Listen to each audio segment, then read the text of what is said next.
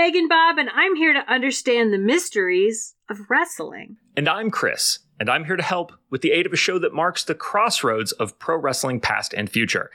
This is The Next Wrestling Fan, a classic NXT review podcast for all you marks who want to get smarter about wrestling. And smart fans looking for a reason to mark out again. This week, we are pulling you right the fuck over the barricade into the episode of NXT that originally aired on January 1st, 2015. And frankly, it's your fault for sitting there and staring at us like that. Seriously, this is a podcast. What are you doing?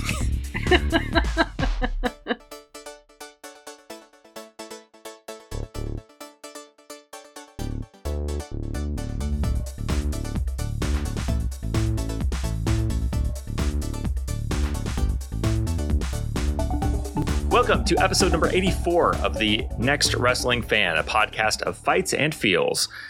Last episode, Adrian Neville called out Kevin Owens for being a spiteful, apron power-bombing motherfucker, a claim that led Kevin Owens to vindicate him almost to death in the main event. This episode, we take a break from the main event scene as the tag team champions, the Lucha Dragons, take on Ty Dillinger and a certain wrestling detective. CJ Parker technically wrestles Baron Corbin for the greater good, and the Ascension fight Finn Balor and Hideo Itami again, because Creative has only ever had two things for the Ascension, and the Lucha Dragons are wearing them right now. We'll hear all about that in Bob's breakdown. After that, we'll dig into the sights, sounds, and feels of pro wrestling. We'll also be handing out the Borrance Olivier Awards for commitment to the bit, and after that, Megan Bob will take a shot at predicting next week's twist in the ongoing soap opera of NXT, in a segment we call The Next Big Thing. First, though, it's time to check in on Bob's guess from last week and see if their prediction panned out. This is a lot of me saying things. Bob, would you like to say anything? Well, I've already forgotten what I guessed, so could you tell me what I guessed? Don't mind if I do. Bob has 0 points right now. Now, we're basically starting over from the cheap pop quiz scoring, although we're going to include those points later in some way. But, just so you know. I don't have to get 10, do I? No, we explained this last time. You have to get 5. You have to get 5.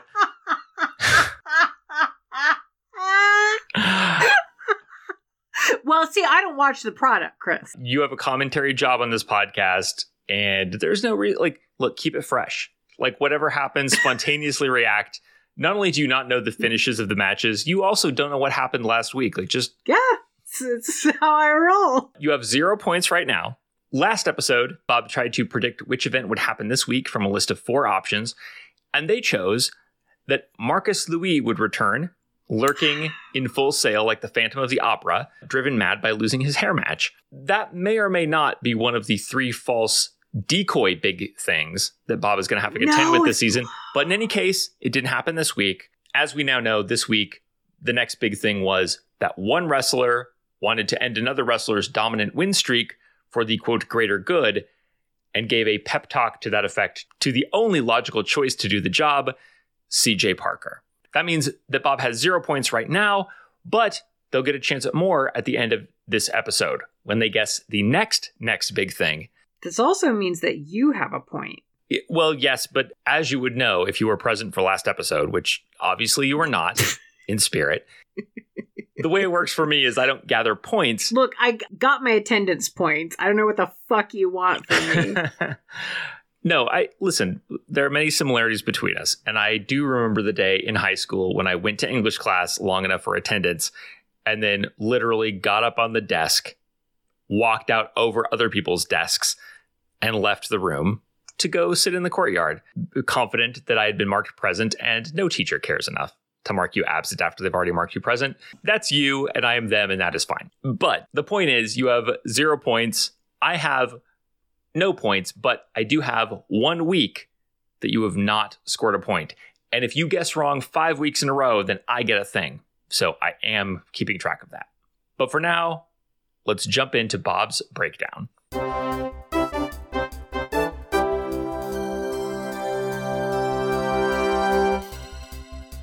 Our commentary team for this episode is Rich Brennan, Renee Young, and Alex Riley. That's right, the Albatross is back! Oh.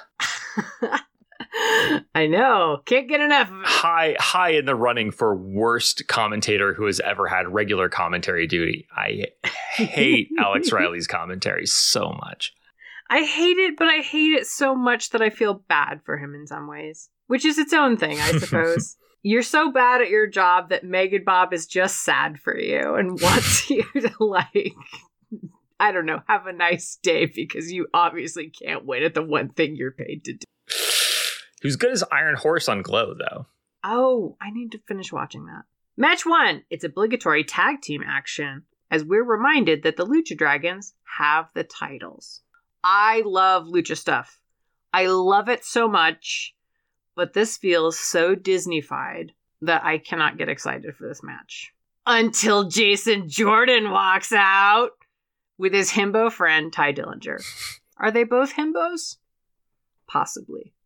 But Ty Dillinger is absolutely okay, now I went on a long journey internally. Now, if I was writing it out, I would say himbist. But you can't really say that. So it would have to be himboist, which I don't love. Himbist is clearly better, but you can't say that because the B sounds like a P. I know! This is unfair. It's a joke that works written, but not spoken, which is the worst kind. There's no justice sometimes. Yeah, that's really hard. I know. Dillinger gets to start us off against Kalisto, the tinier of the dragons. Dillinger does a chop, and the ref does a reel. Come on, this is a nice restaurant, guys. Kalisto responds with an arm twisty and a chop that makes Dillinger screech before somersaulting Dillinger over to his own corner, where he crawls backwards in terror that anyone let this Yorkshire Terrier out of the yard. Why did I bother describing this exchange where Dillinger is on his butt speed scooting away with a look of horror on his face? Because when he tags in Jason Jordan and Kalisto springboards at him, Jordan just catches him like it's nothing and then tosses this tiny nerd like one might toss a bale of hay in a Thomas Hardy novel.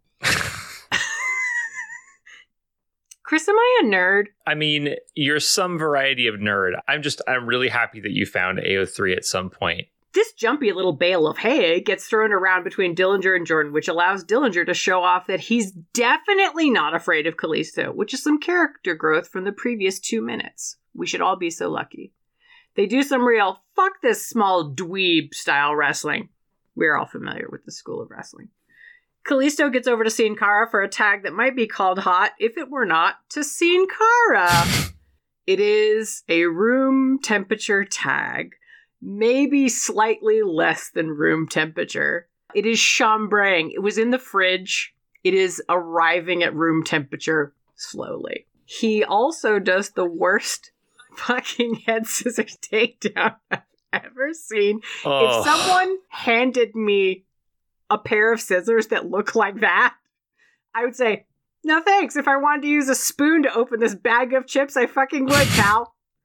Although, I'll say, look, Chris, looking you in the fucking eye, if we get 10 more Patreon supporters, I will film myself trying to open a bag of chips with a spoon.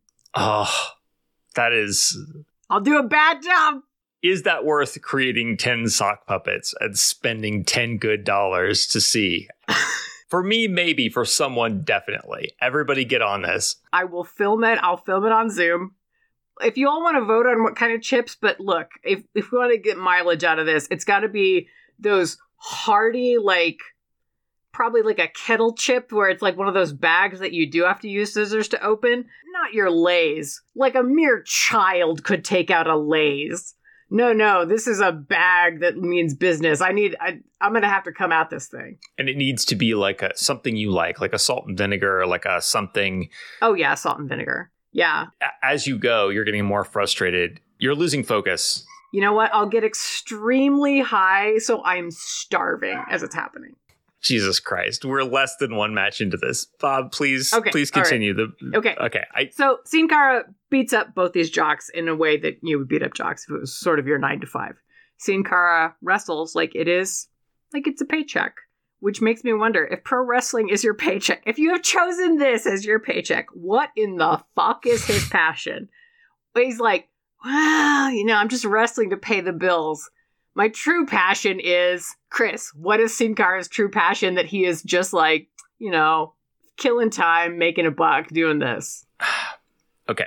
So Mexican listeners will have to help me here, because my vision for this is, I've heard at least one trainer talk about, like, if you're going to get into pro wrestling, do anything else first. Like, any fighting style helps, except Aikido. Don't do Aikido, because it's going to teach you to fall in a way that's counter to the way that you want to fall in pro wrestling. Sin Cara, if you know his history, he's had a lot of problems in pro wrestling.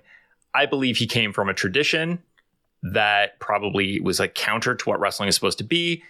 I believe that Sin Cara wears a mask because in his real life, he is whoever the Mexican Mr. Bean is. I think he's out there on Univision, putting his head into whole turkeys, crashing through plate glass windows, doing physical comedy and taking pratfalls. That's probably what he's really about. And at a certain point, he was like, I know how to fall without getting hurt. Let me get into wrestling. And then, life kind of took over, as it has a tendency of doing. But his real passion has always been beaning. Wow, beaning, huh? Right. Doing Mr. Bean material. Naturally. You're out there beaning, like sometimes on street corners at first, and then eventually, hopefully, you get a contract. And imagine that your 9 to 5 is that you're out there beaning hardcore, and then you come into NXT. You make it to Full Sail. You get the turkey off your head in the locker room. You hurriedly put on your mask. You go out there. You do a head scissors. Of course, you fall on your fucking ass. Like, that's your job, right? It's true. That's my guess. I think whoever is like the Mexican equivalent of Mr. Bean, that is Sin Cara's secret identity. Whoever this Sin Cara is. I don't know which Sin Cara this is. Okay. I don't know. He feels like a very tired uncle in some ways, who's like, oh my God, it's the end of this fucking 6-hour children's birthday party. And like, I love all of my little nieces and nephews so much, but this is hour 6 and they are now in the sugar crash phase. I want to go home and lay down and die. Although I should say, if you do go look at anything Sin Cara does, he is 10,000 times better than a lot of the people wrestling in terms of his effortless athleticism. Just can do shit, but he doesn't care that he's doing it. And that's the problem, which is a weird thing to see. Yeah, he's the magician who steps on stage, matter-of-factly sets down a top hat, pulls a rabbit out of it, and then walks off stage. Yeah, and you're like, well, that is exactly what you said you were going to do, isn't it? However, I will say, he did do a nice thing. Like, I mean, it was a move I hadn't seen before. And he did it, again, the effortless, like, yeah, this is just a thing I can fucking do, and the rest of you nerds won't do it. Here, watch me do it. He closes out the match by smashing Dillinger with a sunset bomb, which is to say, like, he 69s him off the top rope, flattening Dillinger to his back and pinning him for 3. That's pretty fucking cool. It's cool. I wish I could be that cool at a thing that I didn't care about. Yeah, absolutely. I know. I can't shit on anything without also being nice about it. I know. You're new here. I'm sorry. No. It's, as you identified last time, it is the opposite of my problem. I'm sure that by the end of the season, we'll both have grown a lot and we'll... Oh, no. Yeah. Okay, don't worry. I'm going to try and make sure he does most of the growing. Don't worry. And then the Vaudevillains run in to attack the Lucha Dragons. We don't get to see a lot of these in NXT, so it felt like a little bit of a treat. I was like, extracurricular violence. Yay! And of course, Jason Jordan, wrestling detective. January in Full Sail. The Christmas parties were over. The clip show had aired. We were back at the grind. They say you're supposed to keep the spirit of Christmas alive in your heart all year round, but the only thing in my heart was a framed picture of the bourbon I kept in my desk drawer. I missed her. I knew we'd be together again soon. We'd be together a hell of a lot sooner if Ty could keep it together and finish a match. We'd already lost against the Lucha Dragons a few weeks back, and here we were again being fed to these pint-sized lizards. Ty had sworn up and down he had a game plan. Would have been nice to know it wasn't so much a game plan as an IOU.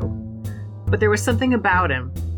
Couldn't stay mad for too long. To be honest, neither could the crowd. He was smearing Kalisto into the mat and they were chanting for Ty. Obviously, part of me felt the bitterness that comes with being overlooked. Always Intercontinental Champion, never World Heavyweight, as they say. But a much bigger part of me thought, what in the goddamned fuck is it about Ty Dillinger? Sure, the Lucha Dragons had my attention and I wasn't taking my eyes off that Kalisto guy. But a much bigger mystery was unfolding right under my nose. Ty Dillinger was perhaps, maybe, possibly getting over, and I wanted to know why.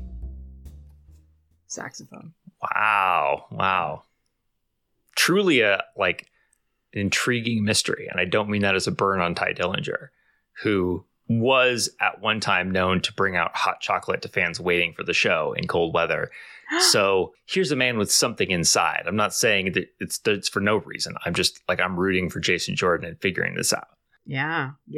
I mean, I do have a fondness for him. He doesn't do much in AEW these days, but he was doing some dumb shit with Wardlow for a minute when he and Wardlow were employed by MJF for some goddamn reason. But Wardlow was fucking around and trying to get out of his contract with MJF, blah, blah, blah, blah, blah. And they had Ty Dillinger at Sean Spears at AEW. Was there to kind of help him. And MJF was yeah, no, I just want him to hang out with you. I just want to be there to, watch out for you. He's your accountability buddy. That phrase has proliferated in our family, despite the fact that we're fuck this storyline, fuck these people, but also accountability buddy. That's not bad, is it? That's pretty good. I know. Sometimes whenever you're am I going to remember to take a shower today? I should probably text somebody to make sure that I follow through on that bold claim. We made a lot of promises in this campaign. We'll see what happens. Backstage, CJ Parker is getting ready for a match with Baron Corbin. Bull Dempsey wants to come loiter by the ketchup and mustard colored lockers and offer some infuriatingly obtuse advice to Parker. It's not about beating Baron Corbin.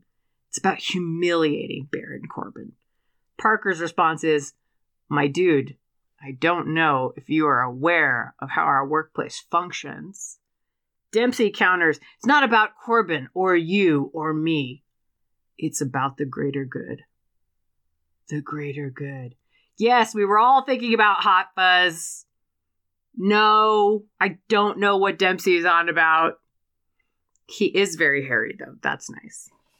It's weird because when Dempsey walks up, he's wearing a singlet. His singlet with the very deep U. Yeah, and also you would think he would wear the kind that ends in trunks, but he wears the kind that ends in the briefs cut. It's just yeah, it makes him look like Baby Huey a little bit. Yeah, it's not a good look. But within the fiction of the show, these are separate weeks, right? They refer to them as, so he doesn't have a match tonight within the fiction. So it's weird that he walks up to CJ Parker in a singlet. And then we see him later at ringside in a jacket.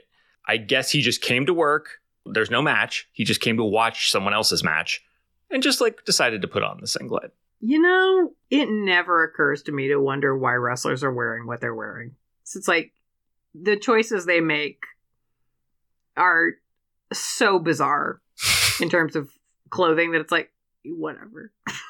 You could be doing it for any reason under the sun, and I would not begin to be able to guess why. That's fair enough. That's true. It's the Royal Rumble coming up. So now, of course, obviously, we're going to do special weird choices about WWE pay-per-views. If you don't know what weird choices is, don't worry about it. Find out later. It'll be a nightmare. But in the meantime, Chris, would you like to talk about your own feelings about the Royal Rumble / the Royal Mumble and why it is also the cutest fucking pay-per-view ever? Talk about your fucking adorable child. I will. My daughter Violetta enjoys a Royal Rumble, which she sometimes used to call a Royal Mumble. She would sometimes play Royal Mumble, and she would bring in all of her stuffed animal friends onto the bed and then jump up on the bed and throw them all off one at a time. And then she would win the Royal Rumble. And she also will watch a Royal Rumble match with me. In fact, there was a time when I moved into the place I currently live in. My wife had to go back and forth. It was a whole thing. But I ended up with my daughter in our new house without much to do for an extended period of time. And fortunately, it was Royaliest of Rumbles seasons over on the New Legacy Twitch channel. New Legacy Inc., for those who don't know, is a big, they play wrestling games. And every other year, they do a big, a Rumble-thon. So it's either a full 24-hour stream or it's oh, Jesus. Last year, it was that they did one Royal Rumble every day of January. And then they had the winners of all the Rumbles in the royaliest of Rumbles on the last day of January. And Violetta watched that with me as we did our special routine because Mom wasn't home.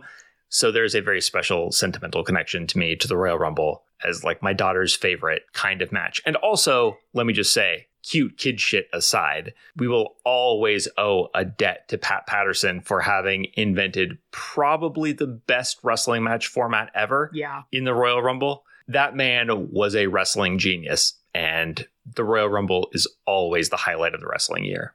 Fuck WrestleMania. I know! It's I get that Easter is the one you're supposed to be hyped about.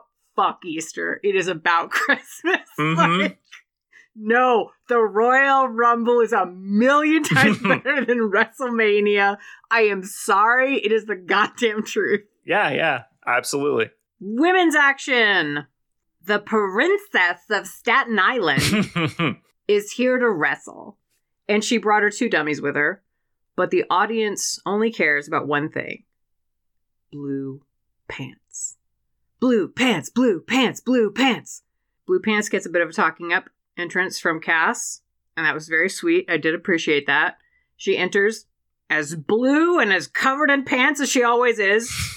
That is not really fair. Her outfit is very Kitty Pryde. It's super cute. Renee sort of alludes to this on commentary with an X-Men joke, which I didn't get, but I did know it was an X-Men reference. I mean, she said Magneto, so it was a bit of a giveaway, but I still felt cool for knowing. I know. The audience is hyped for this. Carmella is being as mean as you'd hope, but not rushing to destroy Blue Pants. Enzo gets to the apron to tell Carmella to, get stuck in there, show Blue Pants some violence. Carmella turns to tell Enzo to fuck off, and then when she turns her attention back to the ring, she's pulled into a small package tangle of limbs and pinned for 3, giving Blue Pants the victory. Blue Pants has won. Good job, Indigo Trousers. You're awesome. Carmella's furious at Enzo and might murder him, so everything is coming up, Bob. Add True Giants. It is a DVD of just huge wrestlers. I think it's 3 hours, maybe. It's a lot. They pitch it in a way that is somewhere between Freak Show and Kink. Hold on. Huge dudes.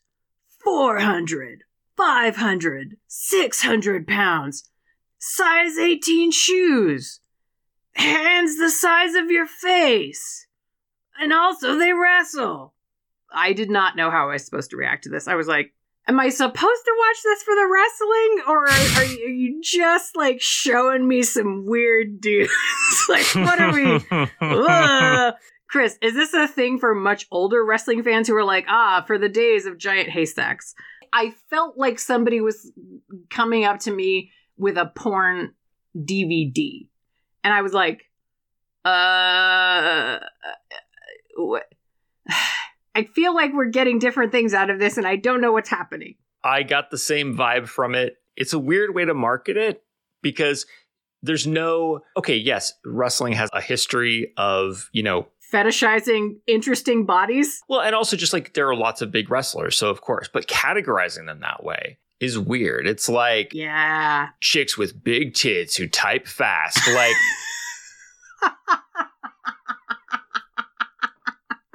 On a sliding scale, I'll bet you that the people who are into this are more into big tits than into typing, probably. I have no other... So you feel like maybe they're just into the giant part and not the wrestling part? You think the wrestling part is incidental? They're not as invested in the skill set?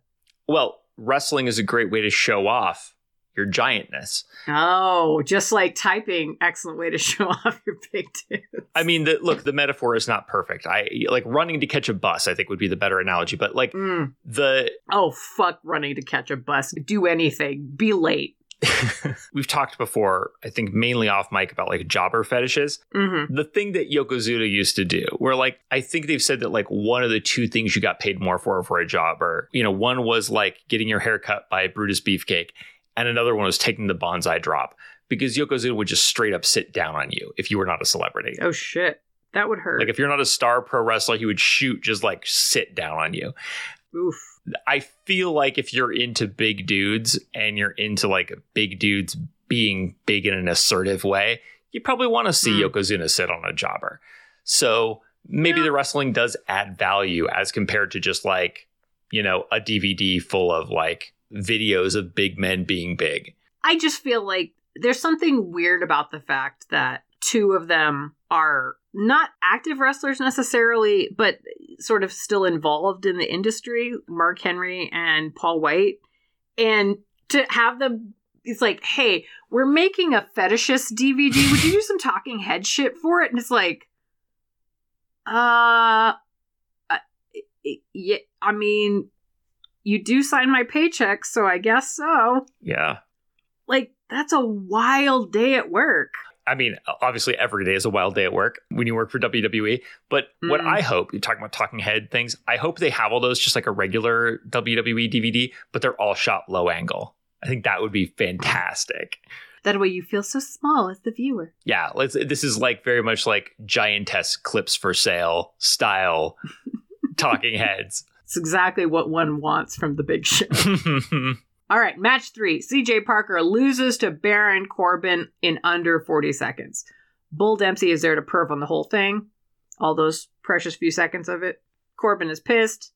Is Dempsey just going to perv? Are you going to stand there all day looking scared? Like, this is what Baron Corbin says. At that point, Neil, like, busted in at this point to say, or are you going to kiss me? And I was like, actually, that is very much the tone of what this is going on. Now, does Corbin drag Dempsey over the barricade and rough him up? Yes. But look, have we not all made fun of someone we wanted to hold hands with? This is the universal language. Sometimes you make a man tap out in the middle of the ring because you just need to look into his eyes. And that's what we're seeing here. Beautiful. It is. We'll talk about this later for sure. Neil brought up a crucial question I don't have an answer to. The one person screaming loudly in the audience. They don't get to scream a lot because Baron Corbin ain't on the screen for too long. But it's just like, ah! They're not in the front row either. This person is like in the back. But yeah, just a loud, feminine screech periodically for Baron Corbin. Is this his mother, a family member, a girlfriend? Is this the scream of somebody who's just like, I'm hoping to fuck Baron Corbin, but there's a scream bar that I have to fill up first that the rest of us can't see, but they're like, no, I'm going to put in all the screams. And then at a certain point, Baron Corbin's going to be like, I'm going to take you away on my fucking motorcycle in the ring, which is very dangerous. Don't do that. Your thoughts on the psychology of that one enthusiastic fan? Well, first of all, I definitely want to play this like GTA minigame. I want to sit in the crowd and scream until I fill up the scream bar and then they like drive me away on their motorcycle and fuck me. I think that would be a good time. You know what? There may have been one feminine voice that was louder than the others, but it sounds to me like Baron Corbin is getting a Full Sail University scale like girl pop, which is a well-known phenomenon. Okay. You know, like sometimes for whatever reason, some people get it. Like Jeff Hardy gets it. But for whatever reason. No. What? It's like. I mean, I guess he's got sexy Ratman vibes. Yeah, like I can't explain it, but some people, when they come out, the pop is there and it's like all high-pitched squealing. Jeff Hardy's sweat is going to smell disgusting because of the drugs. I'm just being practical here. An interesting observation. The way that some people look at wrestling, and I don't think these are all like marks. I think that if you think of the way that a very normative woman would look at like the way that a Chippendales dancer dresses, it's like, that's not like hot. It's not like normal life hot. It's like, you're so ridiculous hot. I can easily see a contingent of high-pitched women feeling that way about Baron Corbin's shtick and feeling like, oh yeah, like grimace while you fuck me, you dumbass. Like, yeah, Neil did sort of stop me as I was rewatching it and just was like, listening to screams and was like, do you think he's hot? And I sort of had to stop and go, I don't know. I don't think so.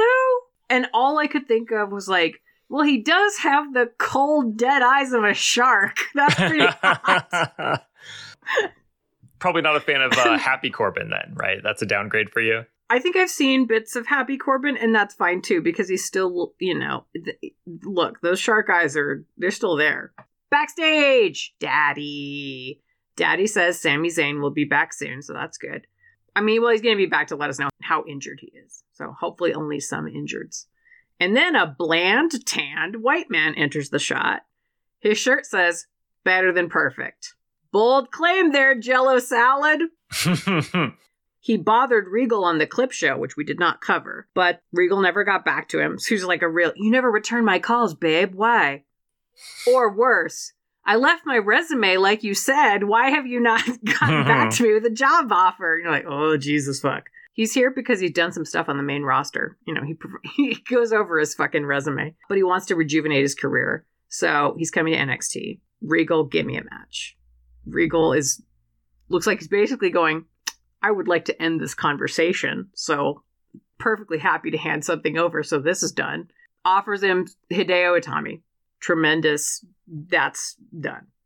This guy versus Hideo Itami. I love that the energy of this, because Regal, like, very often played as an intimidating figure, even in his old age, right? Like, even as an authority figure, even as a non-wrestler, very often played intimidating. He shuts up and lets Curtis Axel talk and is nothing but polite to him.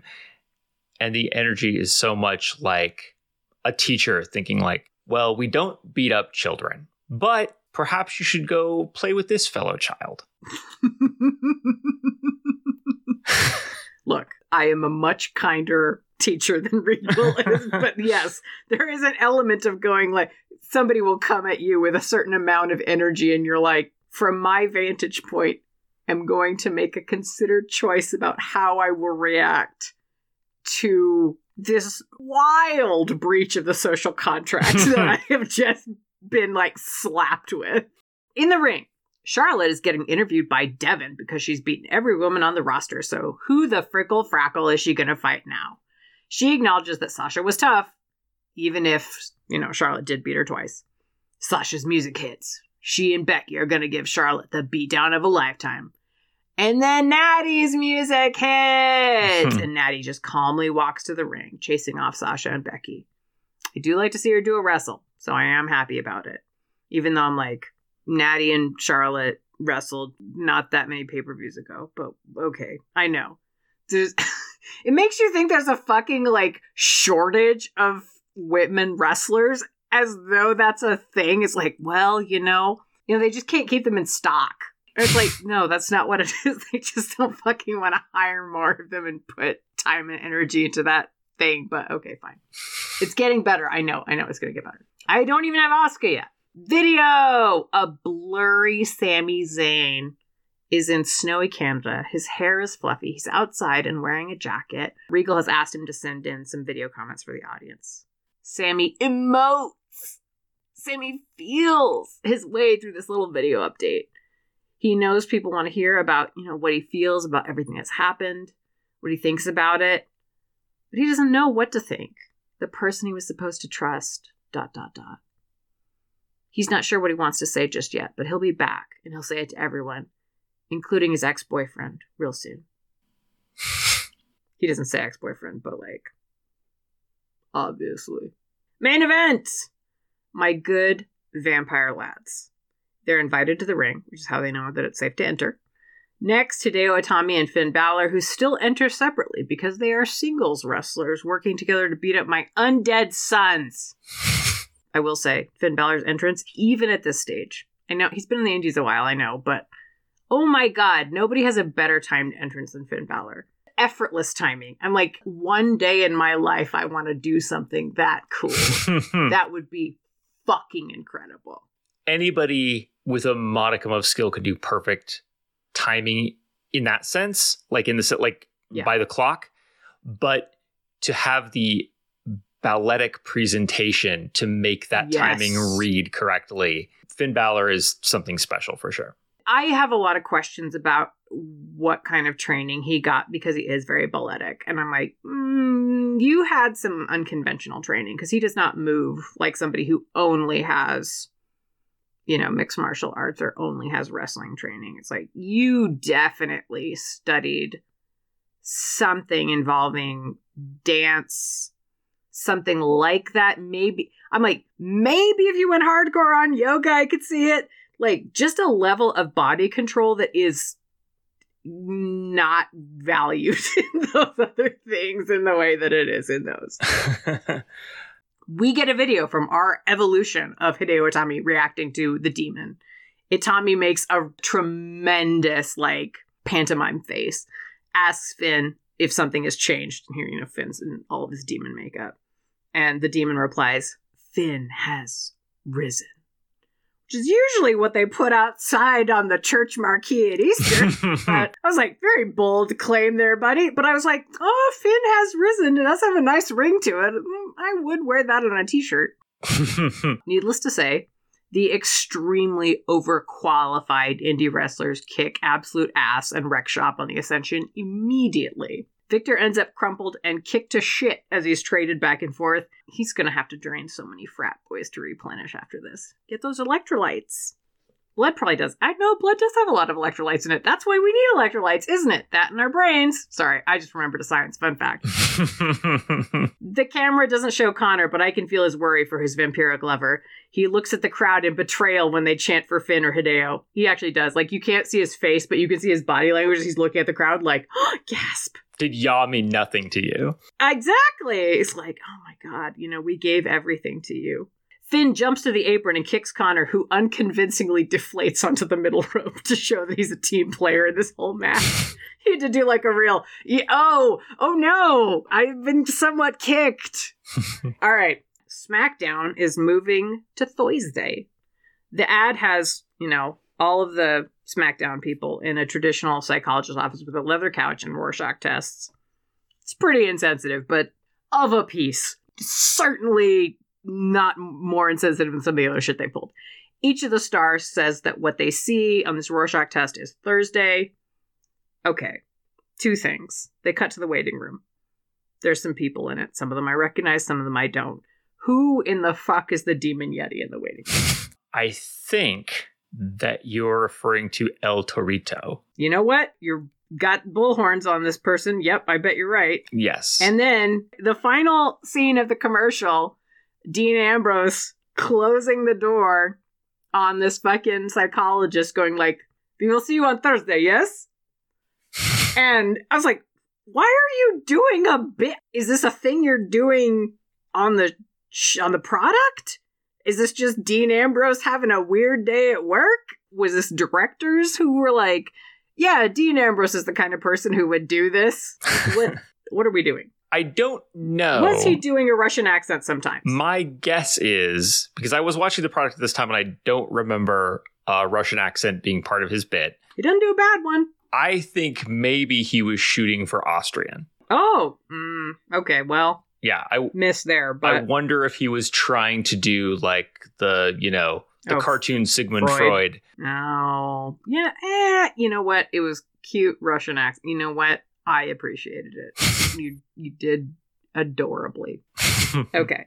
Add Dean Ambrose and Bray Wyatt in an ambulance match. Chris, what in the goddamn fuck is an ambulance match? I didn't bother to look this up because I did watch this match.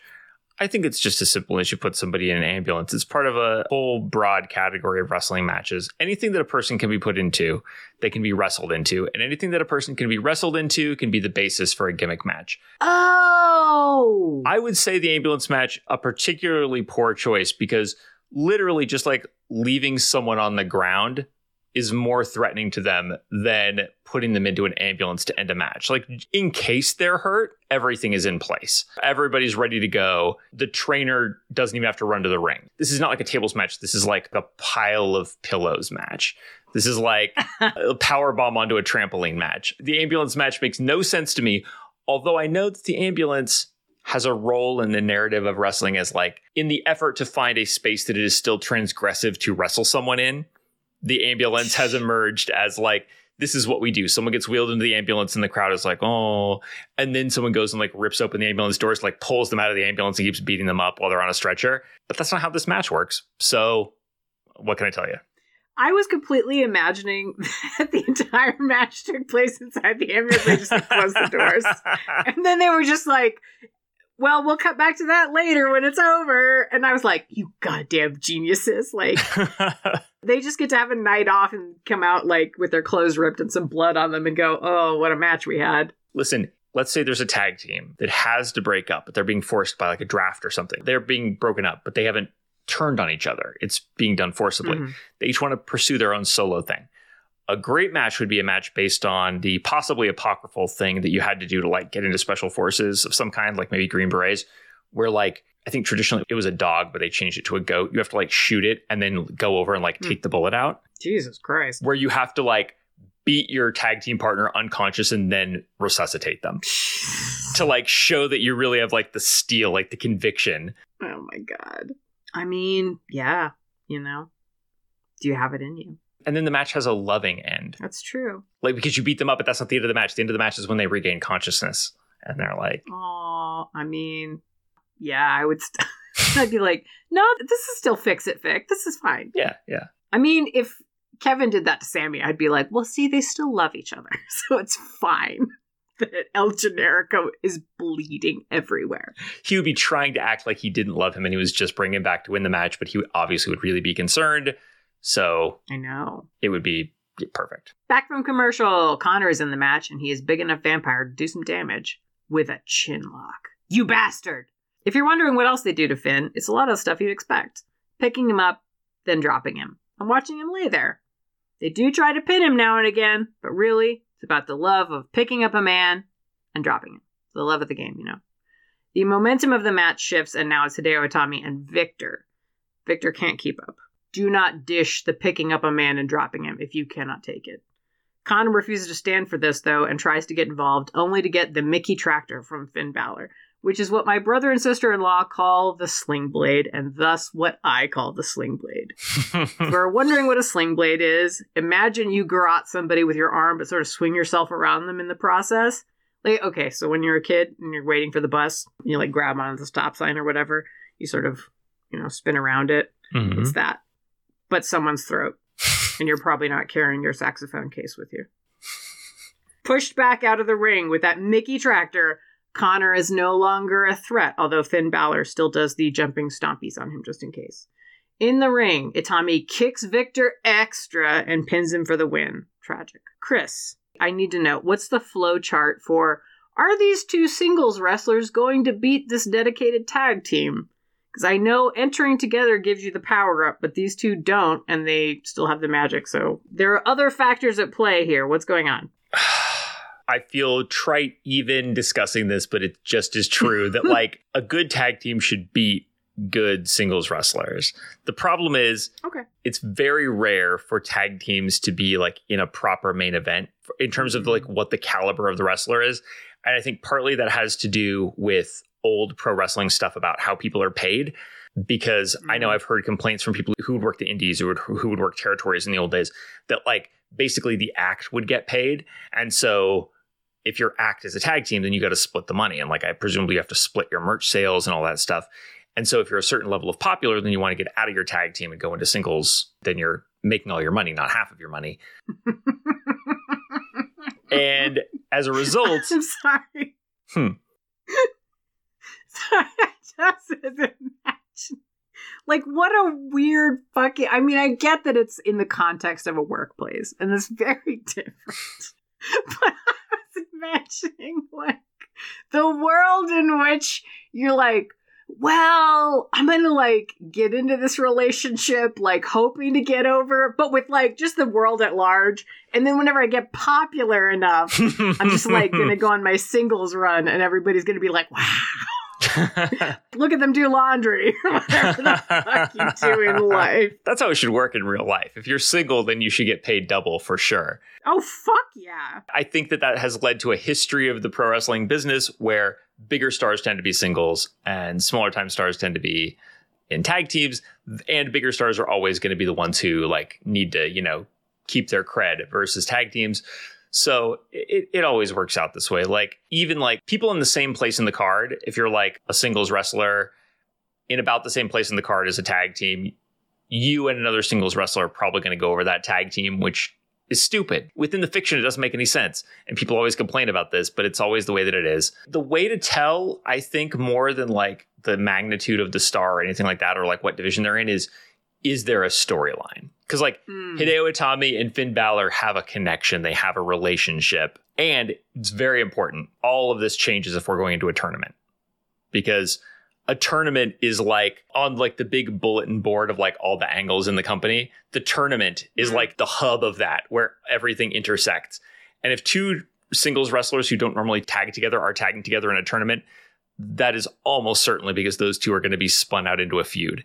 Yeah. They're going to keep their heat because one of them is going to cost the other the match and blah, blah, blah. But like, yeah, in a situation like this, no question, Balor and Itami go over the Ascension. I hate it, but no doubt. I love the Ascension. They deserve better. Well, listen, let's pretend that it's 2015 and wish them the brightest of futures. I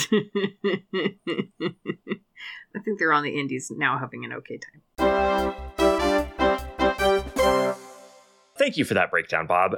What did you think about this episode overall? It was weird how modern it felt. This was the first one that I was like, oh, this is what like NXT was like in 2021.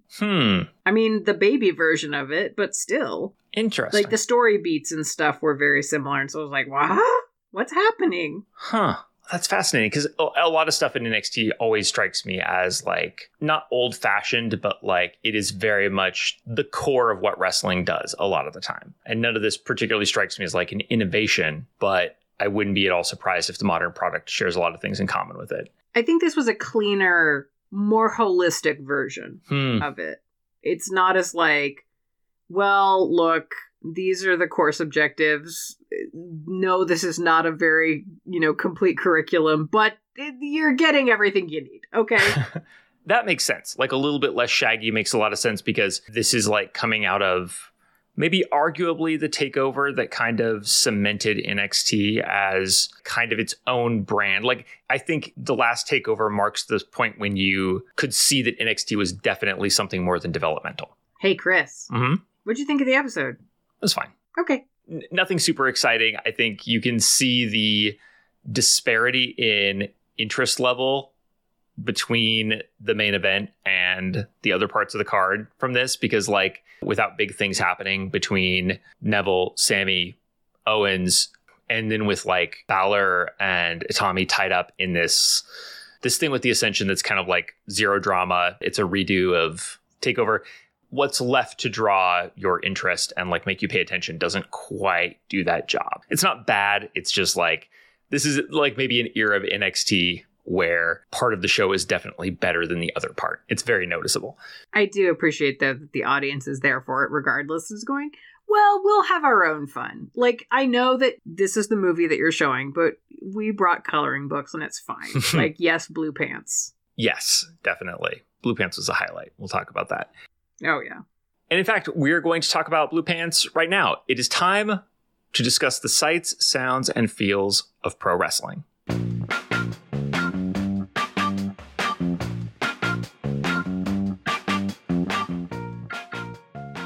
Bob, what did your elf eyes see? Natty's arrival, because I finally fucking figured out what it is. Natty has big MILF energy. She's not a MILF, but she has MILF energy. Interesting. There is something at all times low-key maternal about her, even it is very fucky. Yeah, I see what you mean. I don't know if I would articulate it in the same way, but... No, because you're a classy motherfucker. Very much so. I think I was going to make like a biological comparison. You know how axolotls have like another life phase that they don't go into? Faintly aware of this, yes. It's like Natalya is, for whatever reason, is not evolving into like the middle age. She's not becoming like an actual MILF, but she's keeping her like, as you say, like fucky, like mid-20s vibe. And it's just like getting to MILF age. And that's a very distinct thing. But it doesn't read as cougar. It reads MILFy. Yeah, I get that. Because she's not going to like fuck you and throw you in the trash. She has like cookies and milk. Yeah, totally. It's like some people are cat ladies, and in the same way, some people become like boy ladies. Yeah. That's fine. Like, I'm into that. Yeah. No, it's a good energy. We can talk about this more in detail on your other podcast, but if you want to really get into like the MILF versus cougar, like if you really want to get into these terms, Hard Choices is the place. But suffice it to say, I'm picking up what you're putting down about Natalya. All right, Chris, what did your elf eyes see? I actually have that ad for WWE True Giants because the way it's presented and everything, as you were saying, is so porny that like you rarely see that acknowledged, that part of the fan base of wrestling. And I found it fascinating to see almost an open plea to like, hey, if you're watching wrestling because you like to see big male bodies, then can we interest you in just like a DVD of that? Just straight up. Yeah. Yeah. Just like Haystacks Calhoun. Like, does that do anything for you? How about Yokozuna? Giant, shoot Samoan, work Japanese man, whatever part of that you are into. Yeah. I think we need to put a link to this or embed it on the Patreon, because truly, I know that you were listening to the two of us and going like, yeah, right. It can't possibly be like that. You are going to watch this 30 seconds. Just 30 fucking seconds or so. And you were going to go, why are they trying to make me horny for the size of this man's hands? Like, what's happening? I'm imagining an alternate reality where like teenage girls are like sitting on the floor of the room at a sleepover and everybody's like, I like Vader. And the other one's like, I like Bam Bam, you know, like where this is normative. Bob, what did your Vulcan ears hear? All right. Well, it is an Enzo one, but this one connected with my heart in a deep way. Since the last time we have seen Blue Pants, she met up with Steve and has since gotten a Blue's Clue.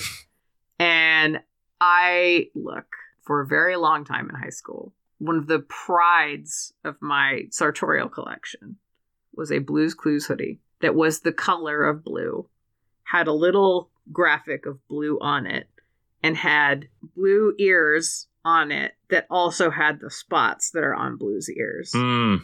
And I would wear it a lot.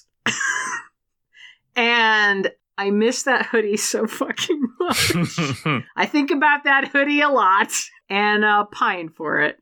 I also did go through a brief period during high school where the Nick Jr. shows were very soothing to me. And I was like, well, the pacing of Blue's Clues could be a lot better, but I like the tone a lot. This is about my speed. That's right, Salt and Pepper. What do you have to say about where you think the mail has gone? I do still remember the mail song. Yeah, of course. I mean, that was not like a childhood show for me, but I know the mail song, naturally. Oh, yeah. I mean, we're human beings. Chris, what did your Vulcan ears hear? I heard the same reference from Renee that you did, the reference to X-Men. Oddly enough, Charles Xavier quote, even though... Oh, really? Yeah, even though Blue Pants is cosplaying as Kitty Pryde, and Kitty Pryde famously thinks Professor Xavier is a jerk. Nonetheless, she went for a Professor X quote. I don't really know the significance. I looked it up and I saw that it happened when Xavier took control of Magneto and had Magneto move his own satellite far away from Earth or something like that. But it wasn't a landmark moment, to my knowledge. Professor X is a fucked up motherfucker. He is. So one of these days we'll talk about comic books on a podcast. I have complicated Professor X feelings. Professor X apologist here. No, it's okay. We don't have to go into it. I just did a drive-by. Move on. It's really an essential podcast skill for you, the ability to cut me off before I start talking, and I really appreciate how good you've gotten at it. It's weird to me that Leva Bates, who's that's what we know this wrestler by when she's not being Blue Pants in NXT, it's weird that she pulled out that quote, or that somebody did. I assume it was her, because it doesn't really have anything to do with Kitty Pryde, and I wonder if that is just pulling out something that is a deep enough cut to prove that you're a legit fan, or if it's one of those cases where this is the one comic book that she owns, a real X-Men comic book. I don't know where it came from. I'm very curious, and I guess I'll never know. But yeah, that stuck out to me as what a weird pull. Bob, what did your human heart feel? Sammy's fluffy hair. Mm. Yeah, you get it. It's because normally when you see the wrestlers, even whenever they're not wrestling, they're obviously still doing shtick. And this was a very deliberate representation of himself that's no, this is me at home. This is me as the real Sami Zayn. Mm-hmm. Obviously that's still a character, but it felt so much more vulnerable in just seeing him with this, he's not styled, he's not put together, he's just outside in his fucking North Face jacket or whatever, trying to stay warm with his fluffy hair. there was something very unscripted about it. And that felt so good to see something like that from Sami. And the hair felt like a big part of that to me, just because it was, normally whenever you see wrestlers, even when their hair's a mess, it's like a presentational mess. Mm-hmm. This was just like, oh, well, this is just between you and me. So like, it doesn't matter. That was lovely. I agree. I like that promo. I think if I recall correctly, this was for like practical reasons. Like maybe there was a travel issue, but I agree with you completely. It is like seeing him at home. And that's great because that's exactly what you want here. I think, especially for somebody like Sami, for him to have the reaction that like, I'd love to be able to perform for you, but like this was a big enough deal that I just can't right now. But like, don't worry, I'll be back. That's just the right reaction to what Owens did to him. Chris, what did your human heart feel? This is not fair, but in the interaction, in like the fight between Bull Dempsey and Baron Corbin, what I felt above all was like the desire for Bull Dempsey to be Eddie Kingston. Like, I know. Not that I think Eddie Kingston was going to like pull a 5-star classic out of Baron Corbin, but the thing they're pushing for between these two, it's like I have never bought Bull Dempsey as the guy that we are being sold. Never, ever. Yeah. Baron Corbin, like, I'm not enamored of him in the way they want me to be, but like, for how I feel about that guy, I believe he's that guy. Sure. Bull Dempsey, not really. Eddie Kingston, always 100%. Jesus. Yeah. If this had been Eddie Kingston here, this could have been a really amazing program and you would have really felt something in the build. And with Bull Dempsey, it just kind of like, not that it falls flat exactly, but because you're set up to kind of compare him. If you know Eddie Kingston, you're set up to compare Bull Dempsey. It is difficult not to imagine, what could have been. We're almost done with this episode of NXT, but before we move on, it's time to award our Laurence Bolivier Awards for commitment to the bit.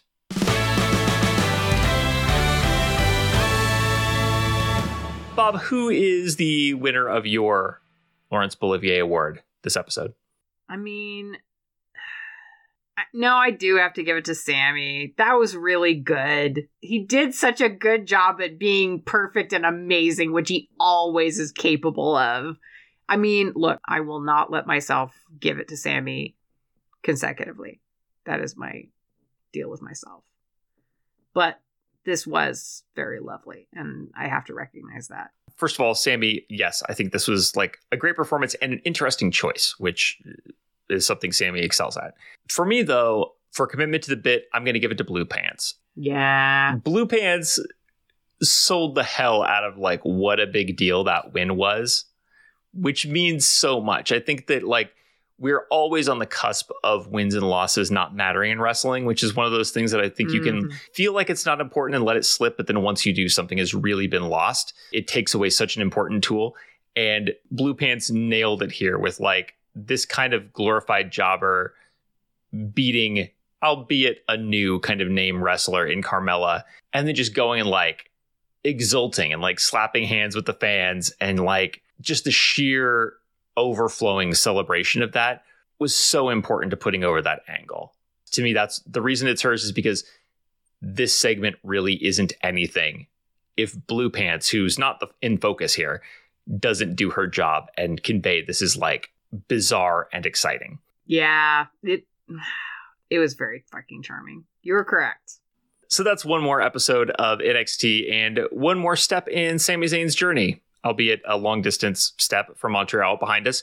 Now it's time to see if Bob can predict the next big thing.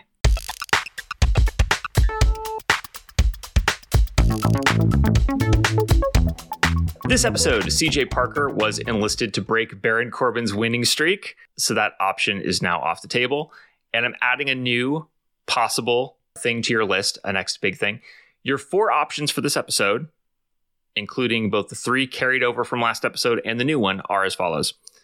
A championship match is so one-sided that it ends, and the championship changes hands on a referee stoppage. Marcus Louis returns, lurking like the Phantom of the Opera and apparently driven mad by losing his hair match. Baron Corbin gets pinned, but don't worry, there's interference, so he's still a big bad lone wolf. Or your new option, an indie star once again makes their debut by beating the shit out of CJ Parker. Well, I've forgotten what C is, but I felt good about it when you said it earlier, so I'm going with that. Baron Corbin gets pinned for the first time? You know what? Yes. All right.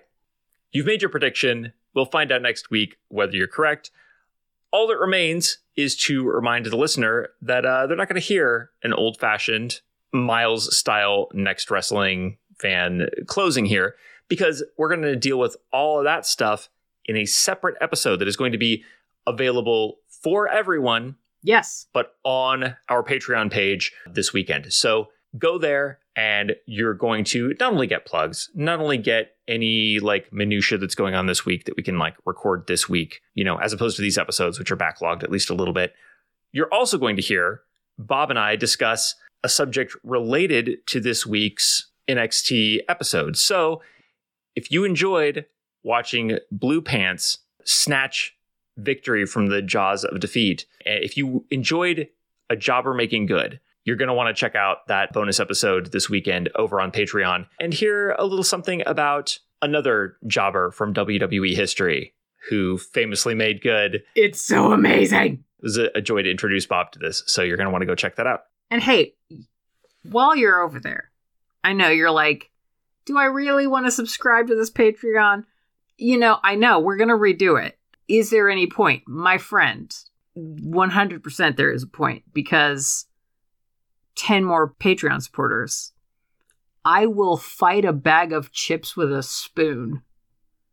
It will be pathetic, but violent. I'm not going to go away without getting my chips. If you've ever seen like a raccoon fight some like packaging, it's going to be like that. You don't want to miss this. All right, we're going to be back in 2 weeks whenever I'm going to describe another episode of NXT, and this time I might get a point in the process. All right, yeah!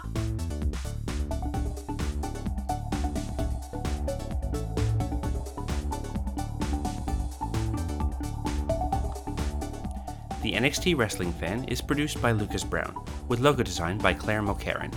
Special thanks to Rafael Medina for his theme song, Learnbuckle. You can follow his creative work on Twitter at EarthMofo. Also thanks to Kevin MacLeod for additional music and stingers, which are licensed under Creative Commons. Find his work at incompetech.filmmusic.io. We're on Twitter and Facebook at the NXT Wrestling Fan. Come talk to us. You can also follow Chris on Twitter at MegaDumbCast and Megan Bob at MeganBobness. The NXT Wrestling Fan is made possible thanks to our supporters on Patreon. If you'd like to help us out, go to patreon.com/NXT Wrestling Fan and join our fantastic stable of contributors. They're the best. And if you enjoy the show, please subscribe and review wherever you get your podcasts. If you have any questions, comments, or suggestions, feel free to email us at nxtwrestlingfan@gmail.com. Thanks for listening, and we'll see you next time.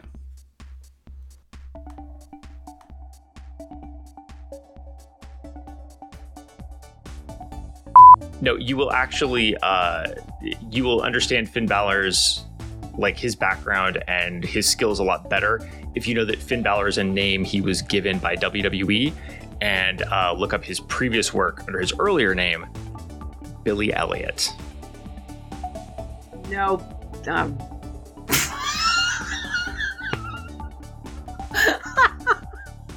No, see, the thing is that it works because for one goddamn second I was like, really?